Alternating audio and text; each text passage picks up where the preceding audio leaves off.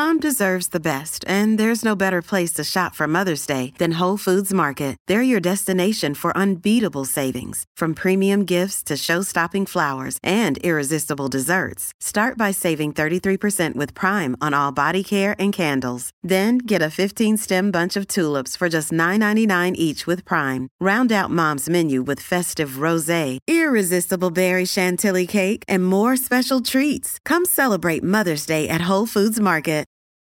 Your brain needs support, and new Ollie Brainy Chews are a delightful way to take care of your cognitive health. Made with scientifically backed ingredients like Thai ginger, L-theanine, and caffeine, Brainy Chews support healthy brain function and help you find your focus, stay chill, or get energized. Be kind to your mind and get these nootropic chews at ollie.com. That's OLLY.com. These statements have not been evaluated by the Food and Drug Administration. This product is not intended to diagnose, treat, cure, or prevent any disease. This episode is brought to you by Shopify. Do you have a point of sale system you can trust, or is it a real POS? You need Shopify for retail. From accepting payments to managing inventory, Shopify POS has everything you need to sell in person. Go to shopify.com/system, all lowercase, to take your retail business to the next level today. That's shopify.com/system. Welcome to the New Books Network.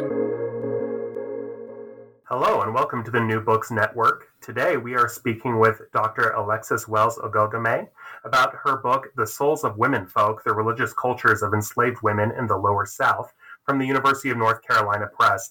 How are you doing today, Dr. Wells Ogogame? I'm doing great. How are you? I am just living the dream. I loved your book, and I'm really excited to speak with you about it. And I'm curious, when did you first recognize that a need for a study of enslaved women's religious lives would be feasible for a dissertation and a book project? Right. I don't know if I knew it was going to be feasible, but I knew I wanted to do it. So I came into my PhD program wanting to work on post-1980s Black women in hip hop and sexuality. And so I found that I had to keep going further and further back to access some of these questions I was asking about, sexuality and race and gender and how they all intersected. And I stumbled upon a class on slavery. And so I was pushed by my advisor to pursue this further. And I ended up meeting Leslie Harris in the process, a wonderful slavery historian who took me under her wing. And I just fell in love with the time period. And so as I got deeper into thinking about the intersection of religion and slavery, I noticed that there was not a lot of attention to gender. And so in slavery studies, it is sort of a given that slavery is highly gendered. Ever since Deborah Gray White published Aren't I a Woman, there has been this wonderful lineage of literature exploring the gendered experiences of bonds people in America, particularly women. So I imagine my surprise when I get into that field and I find not only do they not really delve very deeply into religion in slavery studies, but in religious studies, we were not really being very attentive to gender as we thought about slavery and religion. So that's where I saw the need. I was interested in it. I didn't know how I was going to do it, but I knew it needed to be done. So that's how we arrived there. And I had a wonderful team and committee behind me who helped me realize that dream. Thank you for sharing that. One of the things that I found really helpful is that you define your terms really well in the introduction, and you use dis/memberment, meaning dismemberment or memberment. What do you mean by that term? Yeah. So I was trying to figure out a way to make sure that we kept the material conditions of enslaved people front and center as we thought about religion. Religion is highly embodied. And though those of us who study religion realize that, I think sometimes it's very easy to untether people's thoughts from what they're doing on the ground, from their everyday context. And so I was trying to find a way methodologically and theoretically to ensure that the traumas of everyday life, of the mundane for enslaved women, were always at the fore of the reader's mind as we encountered what they considered religion or religious.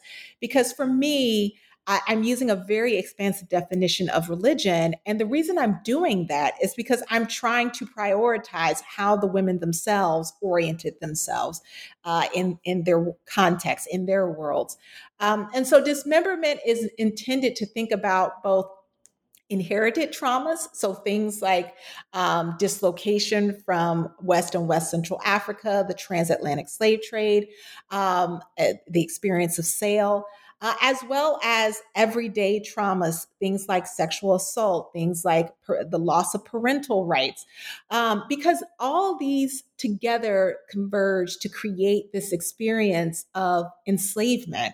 And experience is really unlike many other experiences, most other experiences, I would argue, in human history, because it is so mired in ancestral and familial histories.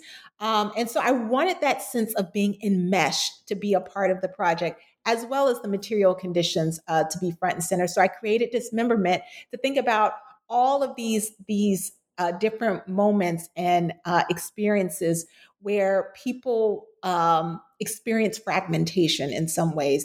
Whether it's actual geographical, fragmentation, being pulled away from your family, or if it's psychological or emotional or social.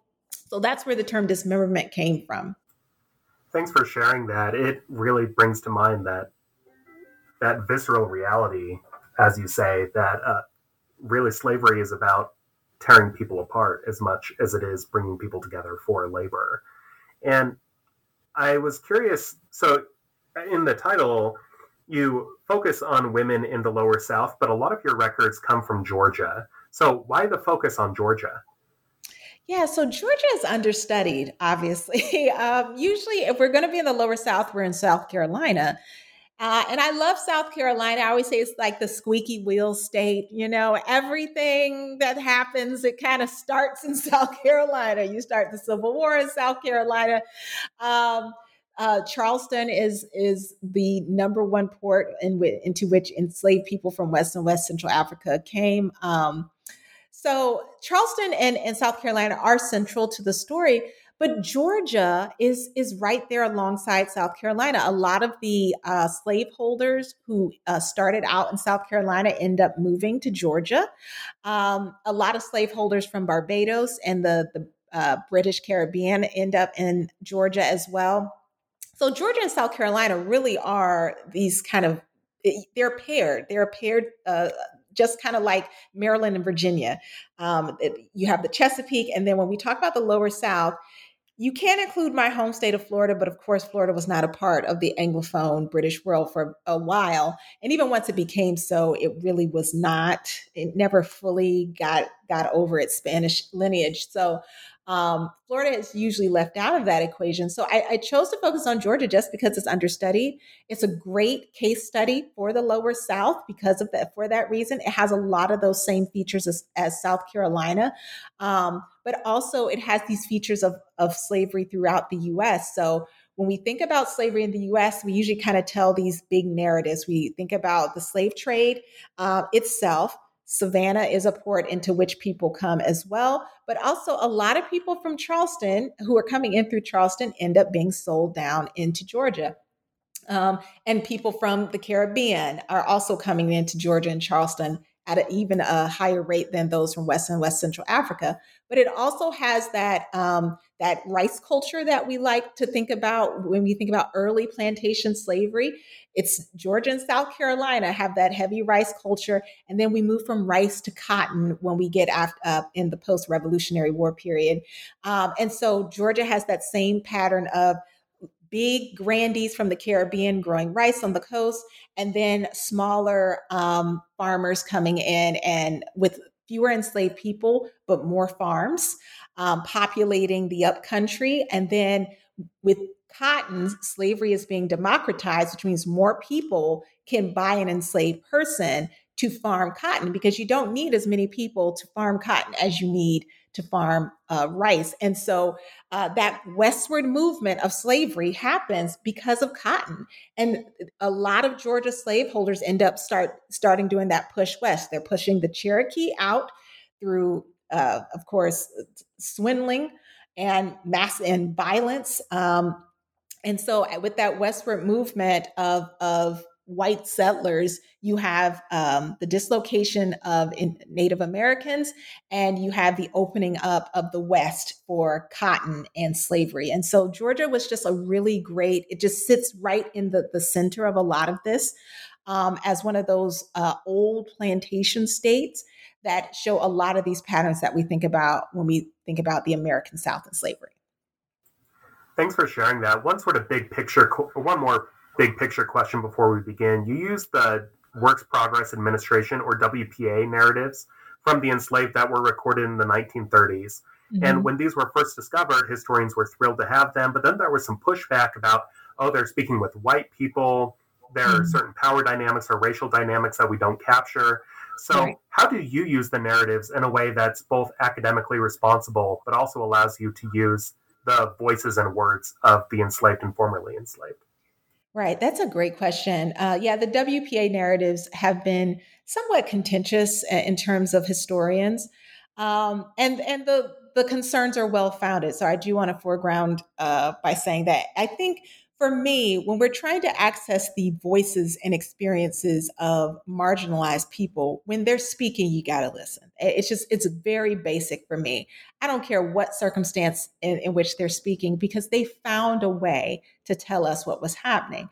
Even when you look at narratives that aren't the WPA narrative. So for instance, when you look at one of my all-time favorites is Incidents in the Life of a Slave Girl by Linda Brent, also known as Harriet Jacobs, you see that she's having to abide by those 19th century conventions.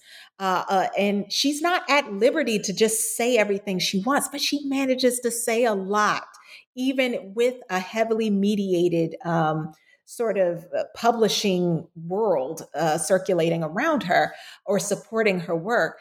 And so I think being mindful of that, because when you're a member of a marginalized group, you're never at liberty just to say what you want. And I don't care what the context is, but using those sources responsibly means being attentive and making readers aware of the context in which people were speaking, but also finding a way as a historian to hear what the subjects are trying to convey. And they convey a lot there. And despite who they're speaking to, they manage to tell us a lot about slavery.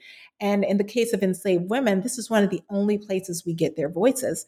And so if we're going to do work on enslaved women, we have to contend with the WPA narrative. So I basically, in the book, talk about oral history and the importance of orality, because there are also questions about memory when it comes to the WPA narratives.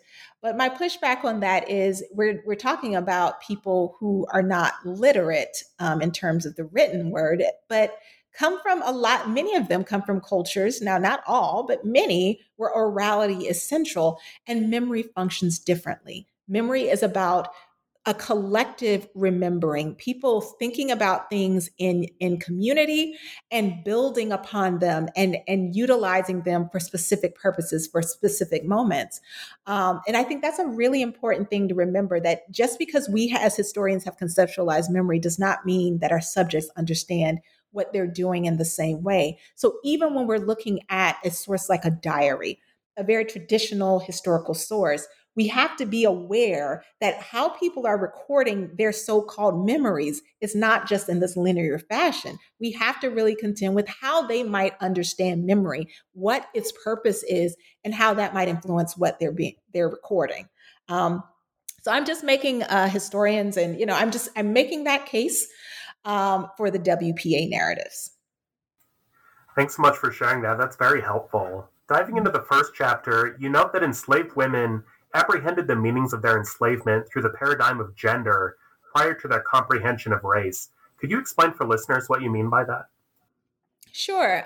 So in West and West Central Africa, slavery predated the transatlantic slave trade and encounters with Western Europeans. Now, I say that with an asterisk because, of course, it's going to be exacerbated and grow in scale and violence with the introduction of the transatlantic slave trade, particularly in the 18th century when you have the Americas really becoming dependent upon African labor in particular, and not just African descended people's labor. That's when West Central African slave trade is really going to become create a really precarious environment for a lot of people. But because it predated the transatlantic slave trade, a lot of people would have already had some awareness of what slavery was, even if they were not in any danger of ever being enslaved. Now, with the beginning of the transatlantic slave trade, there are a couple, I always say it's a perfect storm of things that happen because Western Europeans want males in particular. West Africans and people in the trans-Saharan trade want females in particular. And so as you have these neighboring polities and these bigger polities who become dependent upon capturing and selling peoples for the growth of their own economies, you're going to have all these trades getting bigger and bigger and bigger, which means more women are going to enter into the trade, as are more males. But because women are more popular in these other two trades, they're going to be more aware of their precariousness. They know that if there is ever a war, they're likely to be captured and sold into slavery. Even if that capture means I become one of the enslaved wives, and I put that in scare quotes, the so-called wives of my enslaver. These women are still providing reproductive labor as well as agricultural labor for whomever owns them. So in those configurations, the children would enter into the the kind of kinship group of the slaveholder, but the woman always remained an outsider because she had been removed from her own kinspeople. So that meant that she was never fully integrated, or very rarely fully integrated. I should say never, but very rarely integrated into whatever society in which she was enslaved. And so when people are encountering transatlantic slavery for the first time, they're usually being captured by someone in a neighboring polity or a roving group of mercenaries. And so they're experiencing it first just as slavery. And because slavery is highly gendered in their context, that is how they're going to read their experience first. That is the lens through which they will understand what's happening to them. Because many people, unless they lived on the coast, would not necessarily have seen a Western European person because Western Europeans were almost wholly concentrated on the coast. And so until you got to the coast, they were not a factor. And even once you got to the coast, you still could be sold to one of the groups that own these big plantations on the coast and off the coast of Western Africa. So there are lots of different people who were players in the slave trade. Western Europeans were just one of them. And so their race, for many of the people who were experiencing this, would have not been the first thing they thought about because it was not a paradigm through which they lived their lives. Thanks. That's very helpful to help us understand. And as you mentioned, the labor that West African women performed in West Africa, how did their labor change as they were taken captive to Georgia or other locations in the rural South? Yeah, so I would argue that the labor, the kind of labor that they performed became much more, what's the word? I shouldn't say much more. It was a different kind of viciousness because their labor could no longer change their status in society or the status of their children. That would be kind of a primary difference. Certainly, the level of agricultural labor that they performed in the Americas, many people argue was just far harsher, longer hours. It was just the burden was much heavier than what they would have done in West and West Central Africa. And I would agree with that because in many parts of West and West Central Africa, you were just providing labor to support the community. You were not providing labor to support a global economy. You were not producing big mass goods to go across oceans. And that's what they started to do once they were in the South, or the American South, or the Americas, because it was happening obviously all over. And then also the sexual labor. So sexual labor was a part of all of these trades. So, I always like to keep that first and forward, especially for those who say, oh, West African slavery was somehow better. And I think, nobody wants to be enslaved. So let's just start there. Let's not rank types of enslavement. Let's just, honor the fact that human dignity mandates freedom. But when we push beyond that and think about what people were doing in terms of sexual labor, again, like I said before, if she produced a child, that child there was a possibility of that child being integrated into the society. Interestingly enough, and something I talk about in the book, is if for a certain class of women who were providing sexual and cultural labor to Western Europeans, they made sure in these contracts that their children inherited actual goods and actual capital. These children got access to education. And so a lot of times in West Africa, especially if you were a woman of a high class and you chose to do, I don't know, some women had a choice, a lot of women didn't. But if you engaged in this, you can make sure that your children were well provided for many generations. And a lot of women managed to build wealth that way. Obviously, that was not the case in the South. So that's how the labor changed. It didn't matter how many children you produced in the South and with whom. It could be with the slaveholder. Slaveholders were under no obligation to provide for their children, and most of them didn't. And they used their children as laborers. And so that was a radical change from West and West Central Africa, where children meant something. Having a child with someone meant something. And in a lot of cultures, there were, it obligated you in certain ways. And there were a number of groups, polities, that obligated Western Europeans and other foreigners to provide for their children if they had them with women there. This episode is brought to you by Shopify. Do you have a point of sale system you can trust, or is it a real POS? You need Shopify for retail. From accepting payments to managing inventory, Shopify POS has everything you need to sell in person. Go to shopify.com/system, all lowercase, to take your retail business to the next level today. That's shopify.com/system. If you're struggling to lose weight, you've probably heard about weight loss medications like Wegovy or Zepbound, and you might be wondering if they're right for you. Meet PlushCare, a leading telehealth provider with doctors who are there for you day and night to partner with you in your weight loss journey. If you qualify, they can safely prescribe you medication from the comfort of your own home. To get started, visit plushcare.com/weightloss. That's plushcare.com/weightloss. plushcare.com/weightloss. Now, labor wasn't the only thing that changed as African women were brought captive to the United States and throughout the Americas. You note also that their religion changed, but something that you say that I think is really profound and can be explored further is that the West African practices and religion they don't totally disappear. They're grafted, or Christianity is grafted onto those practices. What are some of the beliefs or practices that you point to in the book that Christianity is grafted onto?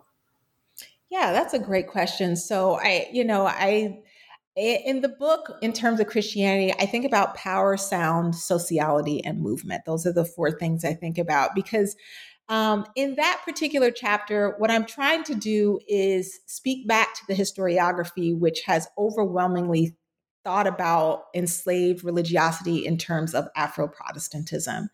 Afro-Catholicism really is not oftentimes contended with. You have people like Emily Clark who have done it, thinking about women religious. But for the most part, we think about Afro-Protestantism because of the legacy of fantastic books like Dr. Rabato's Slave Religion, Margaret Washington's A Peculiar People. There are others, Janet Cornelius, who have written these really fabulous books thinking about Afro-Protestantism. But I think about it in these ways because my contention is that, cosmology doesn't change. People come in when we encounter new situations, we're synthesizing and understanding them through the prism of our previous understandings. And cosmology is not something you can just dismantle. You're the way you orient yourself in the world is usually, unless you have some really mind-blowing experience, you don't really radically change how you see the world very often. And so certainly these experiences of dismemberment, those experiences of dislocation and sale and all those traumas that I talk about in the book were reorienting experiences that required them to create different religious configurations. They still saw the world using these big frameworks that are born out of West and West Central African religious epistemologies. And so power is going to be very important because, religions are only productive and important in as much as they give you access to power that you do not have in yourself. And I would contend that many religions are about power, even if it's about self-empowerment. I mean, it's still about power, accessing power. And so power is going to be something that coming out of West and West Central Africa, they already understand. And when you are looking at these people who are enslaving you, and you see that they have these crosses, and you see that they talk about this person called Jesus, and you think to yourself, is this who is allowing you to do this to me? Because this must be a really powerful deity. So then I'm going to find this Jesus person, and I'm going to try to, be a supplicant as well to see what Jesus can do for me. And it makes perfect sense. I mean, I'll be honest, that's what a lot of the logics, it sounds very foreign when I say it that way, but a lot of the logic of conversion is about power. And a lot of the rhetoric around religiosity is about what a deity, the power of a deity or deities, or the power of a community, or the power of your own mind. There are lots of ways you can think about that. And so that's how they're looking, when you think about Christianity, just in that one instance. But not just that, sociality, Christianity is the hegemonic religion, it's the dominant religion in the South. So, that this is, if there are spaces where they can gather, religious spaces, Christian spaces are the only ones that are available. And so they use these spaces as opportunities to do lots of things. One of the things I talk about in the book that I love, they use it to court because they don't get to go anywhere. And we're talking about a people who are essentially in prison.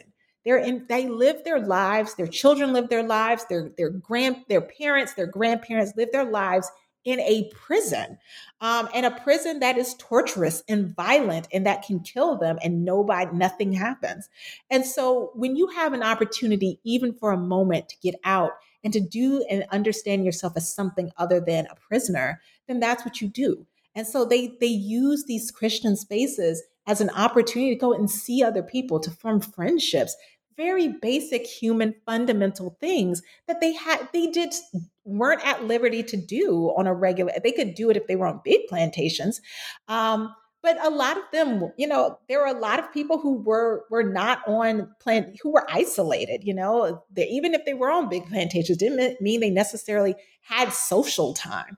So there are lots of things like that that make me say that, Christianity met a need because it was the dominant religion of the South, and it had these features that satisfied some of the needs that Bond's people had. Thanks for sharing that. And I think that what you said is really profound about conversion, about religious experience being about power, but self-empowerment especially, right? People don't tend to practice religions that don't work for them on some level. And in thinking about enslaved women and their religion, you also write about womb ethics. And I'm wondering if you could define womb ethics for us, but also speak to the existentially important questions that enslaved women had to consider when they were pregnant or after their children were born. Yeah, that's a great question. So, womb ethics are ethical modes of ethical reasoning that are governed by maternity. And so, one of the claims I make in the book is that women had this third consciousness. So, they had their awareness of themselves as individuals, and this is expanding upon the Du Boisian double consciousness, which has been so productive for many people for a long time. And it's brilliant. Let me just be, it's brilliant. That's why it's so productive.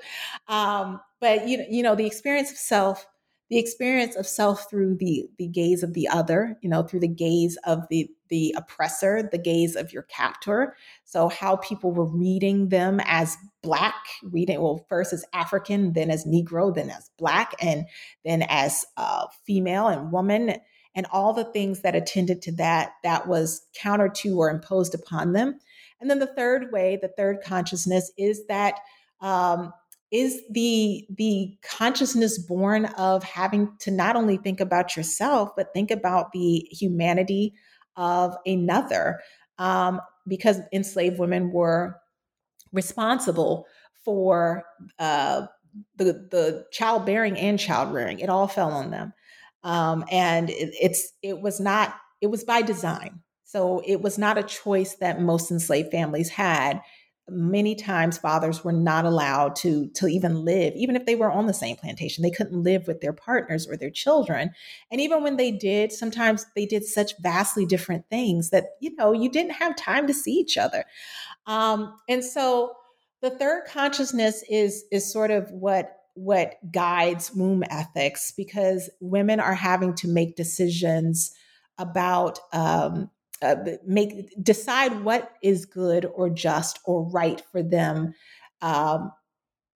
based on what is good and just what will ensure not only their survival but the survival of their children, and quality of life, a better quality of life. And survival and quality of life, that paradigm comes from Dr. Dolores Williams, the great womanist theologian who absolutely changed my life with her book Sisters in the Wilderness when I read it when I was doing my master's degree. And it's absolutely brilliant because it prioritizes survival, which is when a people are enslaved, you can't think beyond, it's hard to think beyond the next day. It's hard to think, if you don't know if your children will be there the next day, if you don't know if you will be alive the next day, you have a different reality, a different way of governing yourself, a different way of thinking about what is right and wrong. Because you have to make it, and sometimes it's my children have to make it. And so women did things like, that they just made the decision to have these sexual relationships with people who had power. And the question becomes, did they have a choice? And that's just the rhetorical question that always hangs over the head when we think about our heads when we think about enslaved women, because certainly they could have not done it, but if the not doing it meant the difference between your child maybe being able to stay by your side and you could raise them versus not, what kind of choice is that,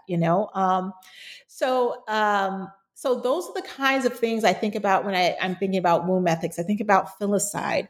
I think about abortion, because I think when we are situating ourselves in the realities of slavery, what it means to survive and thrive is completely altered.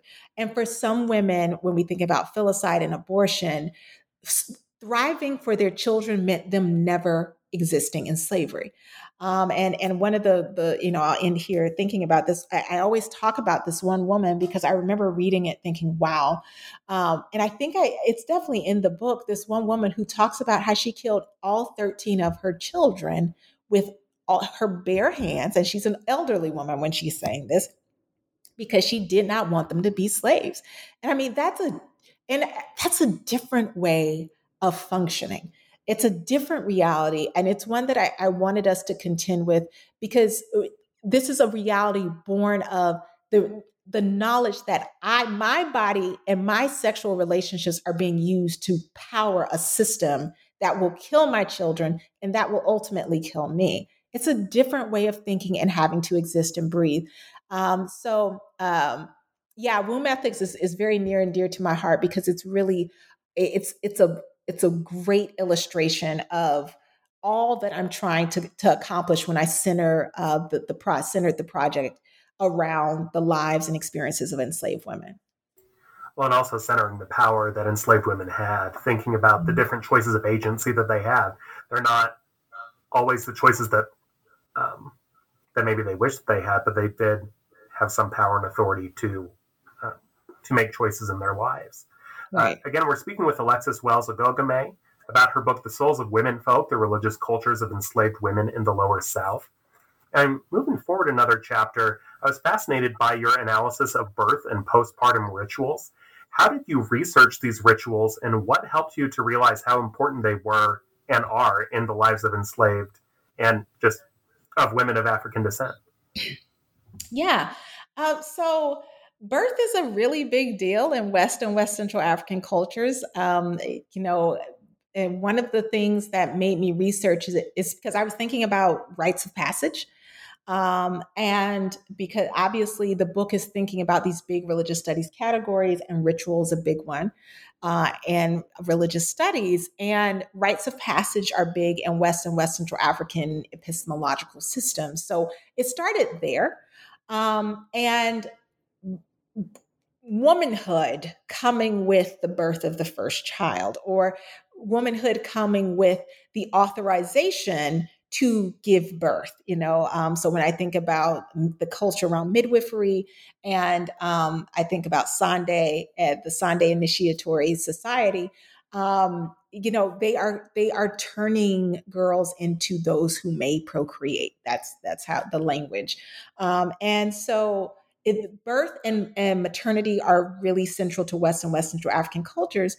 But the argument has been made about American slavery that because they experienced such high infant mortality rates, that women did not understand birth in the same way. And I sort of took issue with that. I mean, I didn't, I think there are some that is true in a general sense, but I didn't wholly agree that they did not catalog the grief that they felt when their children did not make it. Because one of the things I talk about are these litanies to the dead, as I call them, where they always remember the children they've lost. And so when it came to postpartum rituals, I started noticing a lot of these rituals fall under the broader rubric of conjure. In African American religious studies, we think about conjure like this big category of this, collection of disparate practices and ideas that they don't fit anywhere else, so they get dumped into this wonderful repository called conjure. Of course, Yvonne Chouinard wrote the wonderful book Black Magic on a number on this phenomenon and these practices. And so I just started noticing there were a lot of people, especially in the WPA narratives, who talked about rights around birthing. And I think for me, it spoke to an awareness of the precariousness of birth. And the difficulties surrounding enslaved children surviving. Most of them did not make it to their 5th birthday. The vast majority of deaths among enslaved people were children. So, and I do that, but to the extent that we can track that, let me say that, to the extent that we can track it, it's very difficult to track infant mortality because someone had to record it and people had to know it was happening to record it. So this is where I got interested in postpartum rituals, and I started noticing that there were a number of them. There were rites designed to ensure that the children made it, which I think is an amazing testament to that survival mentality. In spite of the ugliness of slavery. And I always go back to, even though I think I do quote Linda Brandt, aka Harriet Jacobs, at some point in there, because again, I would say she is my holy grail of commentators, because I just think she expresses the paradox of enslaved femaledom so beautifully. But she talks about when she had her first child, how she was so ambivalent about giving birth to this child. And when she gave birth to him, he was sick. And, and then she said, I went from, kind of not wanting my child to survive to wholeheartedly saying, and she said, I went from not just my child not wanting to, me not wanting to live, I went from not wanting to live to when I saw this child and his struggle for life, it completely changed everything. And she titles that chapter a new title, a title life, or a new title life. I mean, I love it because it so beautifully conveys the paradox. And those postpartum rituals do the same thing for me. So that's how I got invested in postpartum rituals. I'm arguing that birth is going to be a very important thing for a lot of enslaved women, primarily because they're coming out of a context in which birth is important. But just because birth is important doesn't mean that maternal controls aren't equally important, as important. And so these rituals are a part of their repertoire of controls and ways that they endeavored to create some certainty around the uncertain situation of life in slavery. Yeah, that chapter was particularly both affective and effective in helping readers to see the stakes that were there for enslaved African women. And one of the things that you argue in your last chapter in a related way is that church was often a site of discipline and not liberation.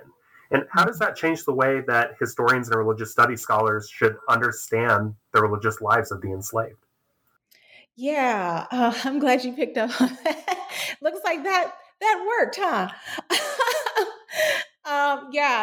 So that's, again, going back to almost back to your first question about the material context.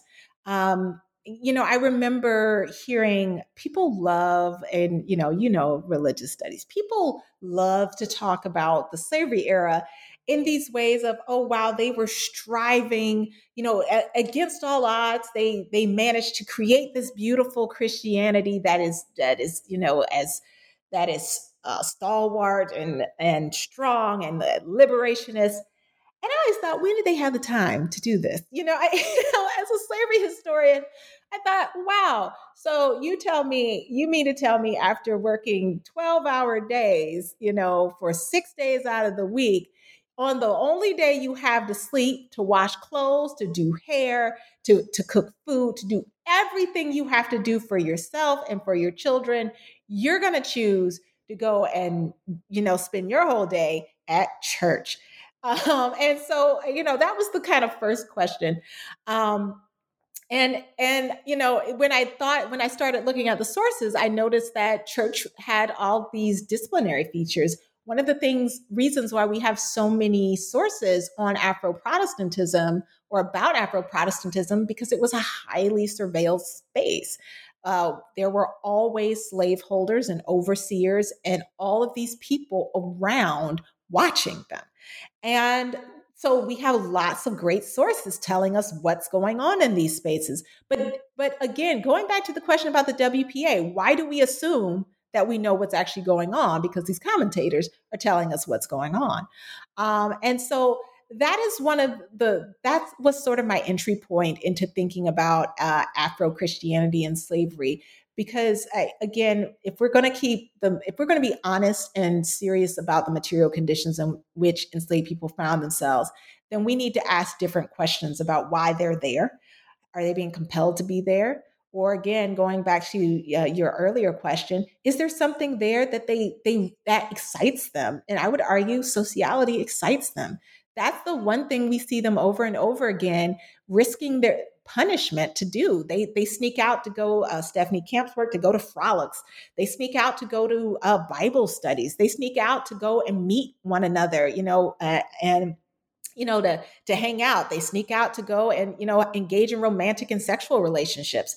These are why people sneak out. And so why do we assume that they are going, or why they leave and why they sacrifice so much? So there has to be something pleasurable happening there. And so that's where I where I started with thinking about Afro-Christianity and slavery. I think we have to start with the experience of enslaved people and not the experiences of post-emancipation African Americans in the South, or even pre-emancipation African Americans in the Northeast. Because when we start there, we're missing all of the materiality that made enslaved people's lives unique in this religious landscape, and that completely altered what they needed from their religiosity. So yeah, it was a disciplinary space most often because they were hearing slaves obey your masters, et cetera, et cetera. And most of them, I always say I'm the descendant of an enslaved person, and I'm just as intelligent as anybody else, which means I inherited this intelligence, which means that my enslaved ancestors were likely equally as intelligent as me, which means they saw through everything that they were being told. And most of them probably were like, forget it, I'm not doing that. And so I think we just have to ask different questions about Afro-Christianity and slavery. It's still a factor, but I think theologically, we have to think about some other systems and how they were interplaying with it. Yeah, one final question on the book in particular. You speak about the brush arbor as a place outside of the eyes and ears of white surveillance. What sorts of religious practices did enslaved women what sorts of religious practices did captive women perform there? Yeah, so the brush arbor, that's the question. I would argue that they did a lot of things. I think they sang. They did ring dances. They told stories. I would argue that they exchanged information and gossip. Kinds of stuff they do and people do now when they're in religious spaces. I think it was a theological space, but I also like to always keep in the fore of our minds that we had Muslims, documented Muslims in the Lower South, and they were in these spaces as well. So I think they were, if we're thinking about the Abrahamic faiths, Islam and Christianity in particular, they would be ecumenical. These would be spaces that were polycultural, is the term that I think people would like to use. You had a mix of West and West Central African, Christian, Muslim, and then conjure, and a whole lot of things happening in these spaces. Wonderful. Thanks for sharing that. And in reading your book, I see it as an outgrowth of many books in Africana and Africana religious studies. But the entire time, I couldn't help but think of Dr. Al Raboteau's work. And how did his work influence yours? Yeah, that's a great question. It can't, his influence can't be overstated. Dr. Raboteau's book obviously was the first book I ever read on religion and slavery. And prior to his book, we were not really contending with religion as a real phenomenon. I think mostly because religion is about interiority, and a lot of historians were hesitant to try to tackle the question of what they were doing. What were they doing and what were they thinking about in these spaces? And Dr. Raboteau did that, and he did it for Afro-Protestantism. And he showed us how bondspeople in the South were building institutions prior to the end of the Civil War, when you have the AME missionaries and all these wonderful people coming in from the Northeast and who are going to start building predominantly Black institutions. So he taught us a lot about, his chapter on conversion and these thoughts on how enslaved people were choosing to navigate their humanity, even amid this totalizing, brutal system, was at the fore of what he was doing. And I always say, in terms of Dr. Raboteau, he taught us to think about enslaved people as decision makers, as historical actors, as people who were doing things, not just having things done to them. Thank you. And then one last question to finish out on. What projects are you working on now that you have your first book out? Yeah. So my project now is thinking about phenomena termed witchcraft. And so that project grows out of an awareness that the historiography around um, American witchcraft really is very much centered in the Northeast. And it's also heavily concentrated around European descendant women. And after Salem, a lot of the literature just drops off. It doesn't engage what's happening around. It's almost like witchcraft just disappears, or anything called witchcraft disappears. And of course, we know that's not true. And this project was born of this really interesting moment for me when I was down in New Orleans, and I was in, I think, Jackson Square. I remember I was somewhere where all these people were setting up. These people were calling themselves as psychics, or fortune tellers or whatever. Um, and we were there early, and so we saw them as they were setting up, and there had to be about 5 of them, just kind of in a row. And there was all of them except for one woman was Black. The Black woman had on this kind of head wrap, and she had on a long flowing kind of African print um, dress, and her line got so long almost instantly. And I thought to myself, what is happening here?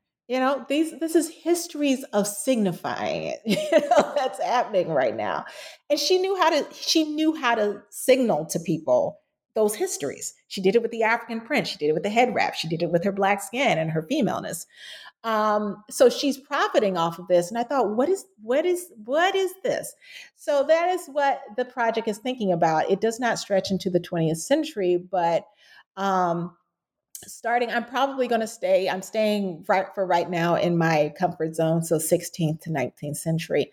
But thinking about the ways that this category has been used to create these racialized, gendered subjects, particularly in terms of Black women. So Black womanhood is being configured by this category, even though this category is supposedly no longer, this phenomenon is no longer exists, apparently, after 1692. So that's what this next project is thinking about. I'm thinking about it both in terms of what women are doing, but also how they're using the category and the evolution of the category itself, in terms of these racialized and gendered connotations. So the next project is equally big, but it's super exciting. I've been working on it. I've been thinking about it since grad school. And so I'm really excited to finally be able to pivot and really dive into it.